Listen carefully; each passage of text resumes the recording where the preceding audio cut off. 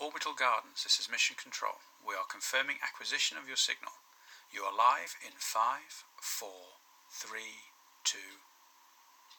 Hello and welcome to episode 53 of Gardeners of the Galaxy, the podcast for all of the sentient beings in the universe who have a passion for plants.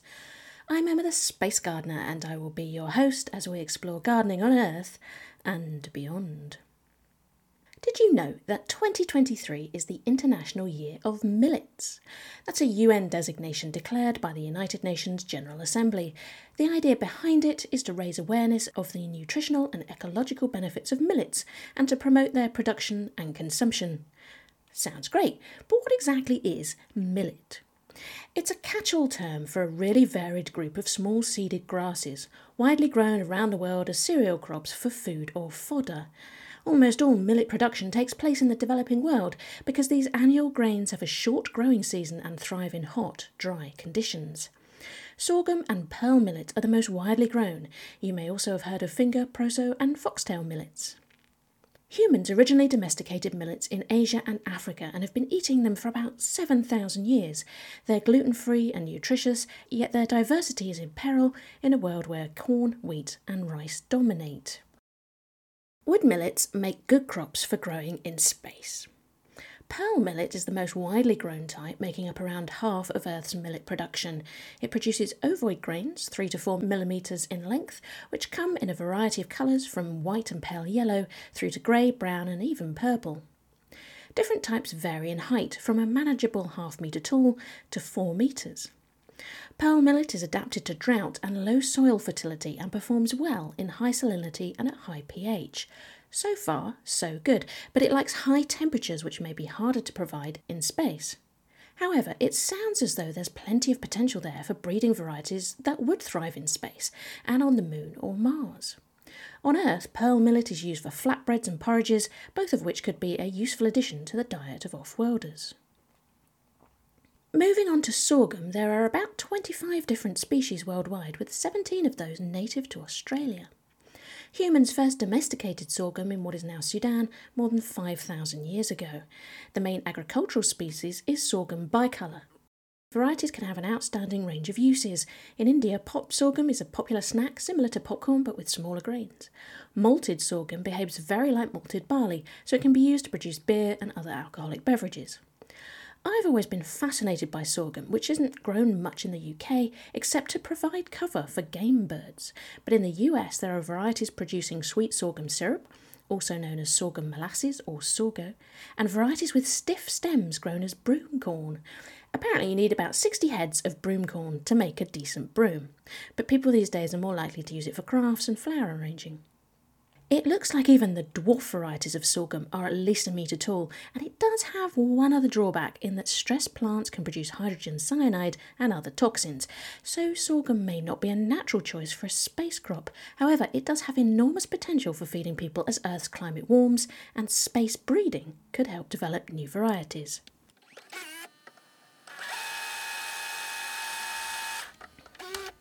I'm going to pause here for a second to say a big thank you to all my Gardeners of the Galaxy boosters. Every spaceship needs fuel to stay in orbit, and Gardeners of the Galaxy is no exception. My rocket boosters support the show financially, and there are several ways to do that. Just as important are my signal boosters, who help me expand the Gardeners of the Galaxy community by following me on social media and liking, sharing my posts, or by leaving reviews in their podcast apps.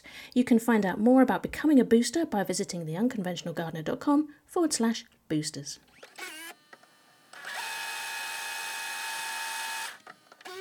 When seeds are sent into space, they can be affected by the space environment, microgravity and cosmic radiation.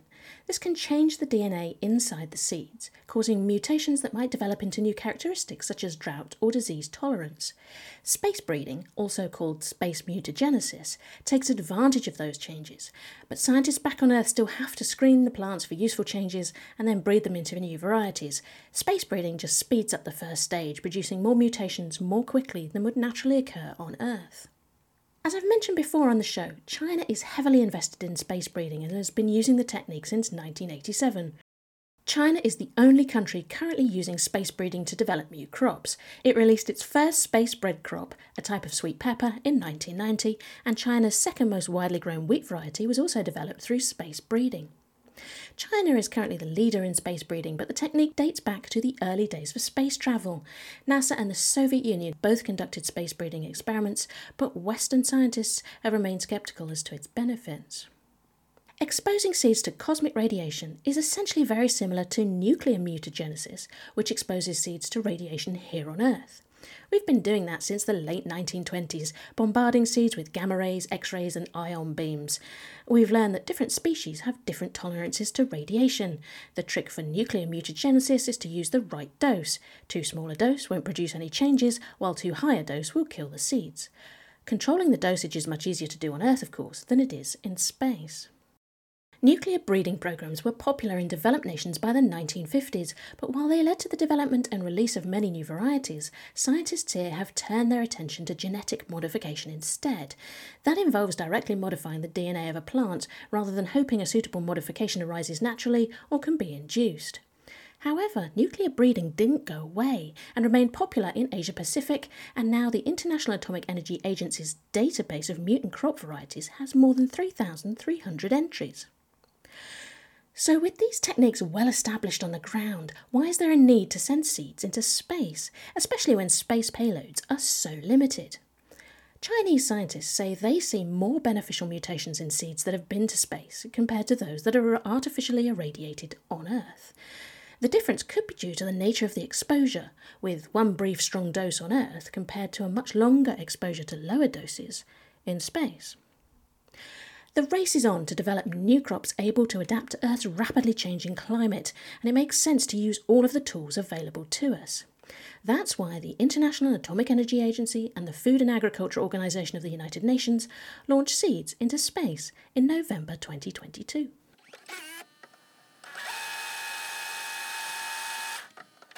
In November 2022, the NG-18 resupply mission carried 2 seed payloads to the International Space Station on behalf of the International Atomic Energy Agency and the Food and Agriculture Organization of the United Nations. The 2 payloads are part of a feasibility study to investigate the extent of genetic variation induced by cosmic radiation and microgravity, and whether space breeding can help develop new crop varieties able to withstand the increasingly harsh growing environments on Earth imposed by climate change. Both payloads use 2 different plant species, the model plant Arabidopsis and sorghum. Both species were chosen because a large bank of scientific data is already available for comparison. In one payload, the seeds were kept inside the ISS for the duration of the mission. In the other, the seeds were split between the internal and external environments of the space station. After spending around 5 months in space, both payloads returned to Earth in Cargo Dragon CRS-27 last month. The seeds then returned to the labs at the joint FAO-IAEA Centre in Siebersdorf, Austria, where researchers will screen and analyse them for desirable traits. Part of that analysis will compare the space-flown seeds with control seeds that stayed on Earth and were exposed to different types of radiation. The scientists will be extracting and sequencing DNA from all of the seed batches to uncover any changes between those irradiated in the lab, the ones that stayed in relative safety inside the ISS, and those that had a 5-month spacewalk. The seeds will be grown onto the next generation before trait selection, and the first results for the faster-growing Arabidopsis could be available as soon as October.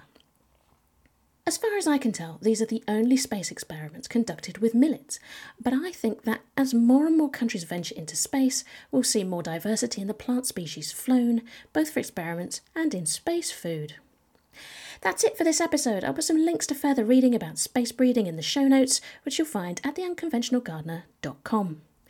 Thanks again to my boosters for supporting the show. Don't forget that you can sign up for the Gardeners of the Galaxy newsletter for new episode alerts and bonus astrobotany content. Thanks for listening. Goodbye. Orbital Gardens, this is Mission Control, confirming termination of your signal. We've heard from Mark Watney and he'd love to visit for dinner in the Space Garden. However, he does have a concern about the menu. Apparently he's sick of potatoes. Mission Control out.